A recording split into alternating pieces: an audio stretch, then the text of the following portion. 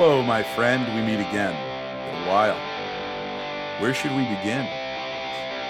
Feels like forever. Within my heart are memories of perfect love that you gave to me. Oh, I remember. When you're with me, I'm free. I'm careless. I believe. Above all the others will fly, which admittedly brings tears to my eyes, my sacrifice. It is Cool Dad's Basement. Mikey Krennick here with you every Friday, Saturday, Sunday, kicking off your weekend with a little spoken word creed, a little spoken word step for you. How about that to click off your gloomy Friday afternoon? It's gloomy here in Toms River, New Jersey. You know, the weather might be nice by you, in which case, hey, enjoy it. Go out there. It's the lusty month of May, after all. For the rest of us, it's gray. It's just not very exciting out at all. And I don't care for that one bit. And I don't care for it for a variety of reasons. Chief among them is that it always reminds me of my life's greatest shame. And that is, well, let me take it back a bit. When anyone is talking about weather or upcoming weather, or you should check the weather, or, this is a topic that comes up a lot when you're an adult. Kids, all the babies out there listening, they might not know this. But oftentimes when you have nothing to talk about, someone wants to talk about the weather. So when there's a rainstorm coming like this weekend, it's all the buzz all over the place. And I will want to look at the odds and all of that, the percentages. Many moons ago, when they were first creating cell phones, they decided to give us a few things for free, which was, in retrospect, shocking. Calculator, clock, and one thing that every phone that ever was invented had was a free of charge weather application. You could open it up, you could look at the weather. That was a big deal. You folks might not remember, but there was a time prior to all of this when weather meant, you had to go to the weather channel, you had to watch it, or you had to listen to the radio forecast. Many things, both of those things still exist. I don't know why, but they have a free of charge weather app. People could check the weather on their phone, and it was unbelievable. Checking the weather was such a major touchstone of American culture that we had a very famous commercial for, I think it was Alexa or Siri or whatever, the beginning of voice recognition, when they started clapping back at you about things. You could ask questions to your devices. There was Zooey Deschanel was in a commercial where she acted. The word I want to use, I don't want to use the word, but she acted like that, which was weirdly like the way a certain type of guy, I guess, wanted girls to be, like helpless and stuck alone in the world, fearing everything they see, not knowing what anything is. That was that manic, not even the manic pixie dream girl, because that was more like, oh, that's somebody with schizophrenia. This was someone who is like, she's in the commercial like, is it going to rain today? What shoes should I wear? And it's harrowing. It's a portrait of a woman abandoned, left to her own devices, beyond her faculties. Truly sad. But that was, her asking if it was raining. That was the crux of the commercial. Getting the weather from your device, that was a really big deal. And it's the year 2022. Things are as they are. We don't need to get into it.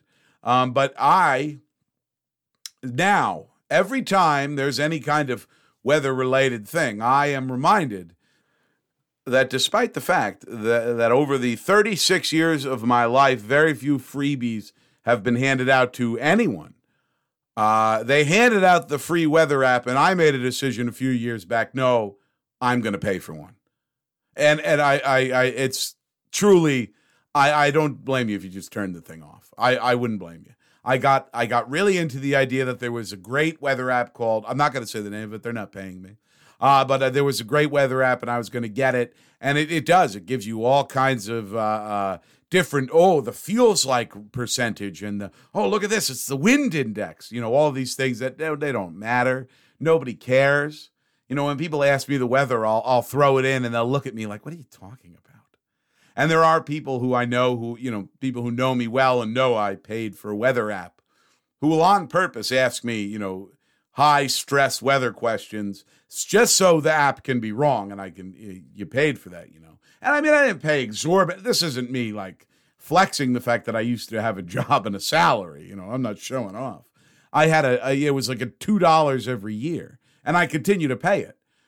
For what I don't know, what's the barometer? What's the barometric pressure? I don't know. I thought that was a surgery, the big boys got when they wanted their stomach to get smaller. But apparently not. Apparently it's a weather thing. What do I know? And it's really, it's depressing is what it is. It's truly depressing to remember that at one point in my life, I thought a thing that I wanted was a cost attached weather application. I have a perfectly good free one on my phone. And so, I got to sit with that. I got to sit with that every rainstorm, snowstorm, hailstorm, and all the other storms. The QAnon storm, I'm going to have to sit through that. And I'm going to have to think about the fact that I paid for a weather app and that I also, I wasn't paying attention to Pizzagate, which I guess in that scenario turned out to be true. That would probably be my greater regret, that I was so dismissive of that. But you know what? I'll wait. Let's see who comes out ahead there. The people who believe the Pizzagate stuff or me. It's probably going to be a tie if I'm being honest. It's a big weekend here in the Mikey Krennick world because it is my grandmother's birthday at some point. I think it's tomorrow. It might be today. It might have been yesterday. I hope it's not yesterday because, folks, she's 92 years old, right? And I like a round number birthday. I like when someone's born in a year that ends in a 0 because I can always kind of do the math of their age. I have a 6 in mine. Oh, boy. Not fun. You get 1s and 3s and 7s. No. Grammie, 1930. My cousin Patrick, 2000. He's 22. Those are the only two people whose age I'm 100% sure of at any given moment on any day. Those two people and my brother Christian, who was born in 1990. He's 32. So there you go. 3 people who I know when they were born, the year they were born in, and that year allows me to know their age. Other than that, lost cause. But the thing with Grammie is 92 years old, you can't say happy belated to a 92-year-old. That's disrespectful. And my grandmother's in perfect health. Well, she's 92. Nobody in 92 is in perfect health. She's not running marathons. But comparatively, she's sharp as a butter knife. She still knows how to make us all feel very guilty and as such do things for her. So she's doing all right, 92 years old. But even every day is a gift at 92, folks. You can't, happy belated assumes so much. I'm sorry, it just slipped my mind yesterday. No, it's got to be top of mind, the birthday of a 92-year-old. Who knows when you're going to get that shot again? 92 years old, my goodness. Think of the things a person has seen if they've made it 92 years. And think of also that, you're walking, the boardwalk's running out of planks. No one makes it to 200, ever. People have made it to 115. I guess it's conceivable that Grammie's got another. Oh, see, now this is a little harder to reverse engineer. So if she was going to be 115, she was born in 1930, so that would have to be 2045, and 2045 minus 45 minus 22 is 23. So Grammie could live for another 23 years, and I could cut that, but I want you to know what's going on.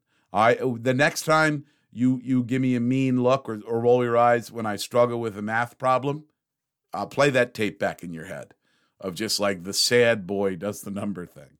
It's not, that's every equation that I have to figure to the point of like, wait a minute, I've got to give this person change. Hold on.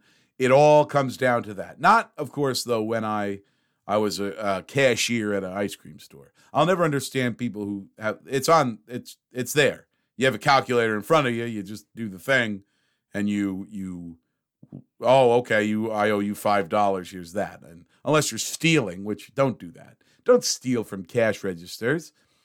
You're gonna get caught. You steal from a cash register. That's so disrespectful. That's so dishonest. If they give you exact change in cash, you tuck that in your sock. It doesn't go in the inventory, and it's not in the cash register. Nobody ever knows that the exchange happened. That's a different thing. but stealing from the register, for shame. I will say my greatest cash register story, and I might have told it on this podcast before, but I've been trying to do this show for like 8 hours, and I finally have flowed to the 12th minute. So I will tell you that my greatest cash register story of all time is I was working at an ice cream store on the Point Pleasant Boardwalk, and I was, the lone man working that day, as I oft was. It was a fine job. I liked the people I worked with. I was the only boy who was working there by the end of the summer because the other boys did things like steal from the register. But I was, a couple of old ladies on the candy side. I think I was in college, so it was a fun job. But sometimes a little annoying, a little weird, whatever. You have to interact with all these strange touristy people sometimes, and they ask you weird questions and say weird things and put you in a weird position sometimes. Don't do that. Even if you're trying to be funny, just leave cashiers and serve. Just get the service and move on.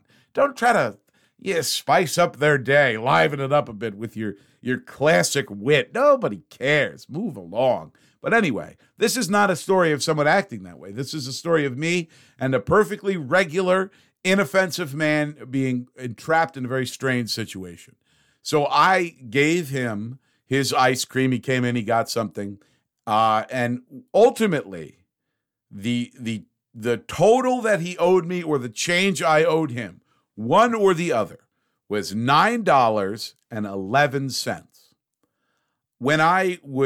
Your brain you don't say that when you're doing a cashier thing. When you're up there, well, or at least I did. And I've heard most people say this. You say things like, "Oh, that'll be $8.50. That'll be $2.25." You don't say, "Well, that'll be $8.50." You just say the numbers in sequence. So you could probably tell where this is going. I say to him, he gives me his things, and I say, "All right, that'll be $9.11." That number just sits between two people who now, all of a sudden, have gone from a completely innocuous exchange of goods and services. I'm handing this man a vanilla ice cream cone, rainbow sprinkles. There is nothing about our interaction that is going to require any mental effort, any emotional effort, anything. And because the way the numbers roll out, all of a sudden, here are me and this guy, strangers to a man, eye to eye, both now hanging in between us, the greatest American tragedy of the last 100, 200 years. It's just sitting there now on the counter right next to the ice cream. Muhammad Atta is sitting there saying, "Well, now what about that?" So I don't know what, I'm just going to move on. Like, that's my plan, is just, oh my gosh, because we're staring at each other. And the guy, to his credit, and I hope someday to meet him again, and I'll tell this story if I ever have a larger platform, I'll be sure to tell it so that he can hear it. And if you know him, please let him know. I admire what he did next, which was to look at me, recognize, all right, this is a boy. This is not someone who's ready to navigate out of these murky waters. I will take the wheel. I will steer us free. And he just looked at me and he goes, "Pretty bad day, huh?" And I said, "Yeah." But not even like, I just gave it a little more emotion than I actually did. I have to imagine it was more like, "Yeah," like just like and not impatient, but like I knew we weren't getting out of that without that. And I was appreciative. And he just kind of nodded and he said, "Okay, have a good one." And off he went. It is one of those interactions that could only have happened in that time, in that moment, at that exact place. Me and that man both having to deal with the existential dread, the crushing fear that we all felt as a nation on 9/11 in the midst of a vanilla ice cream cone transaction. Well, I better go over to my grandmother's and say happy birthday to her. And I promise not to invoke any national tragedies when I do so. Besides her cooking, She doesn't cook anymore. She's 92 fucking years old. I'll see you tomorrow, back in the basement.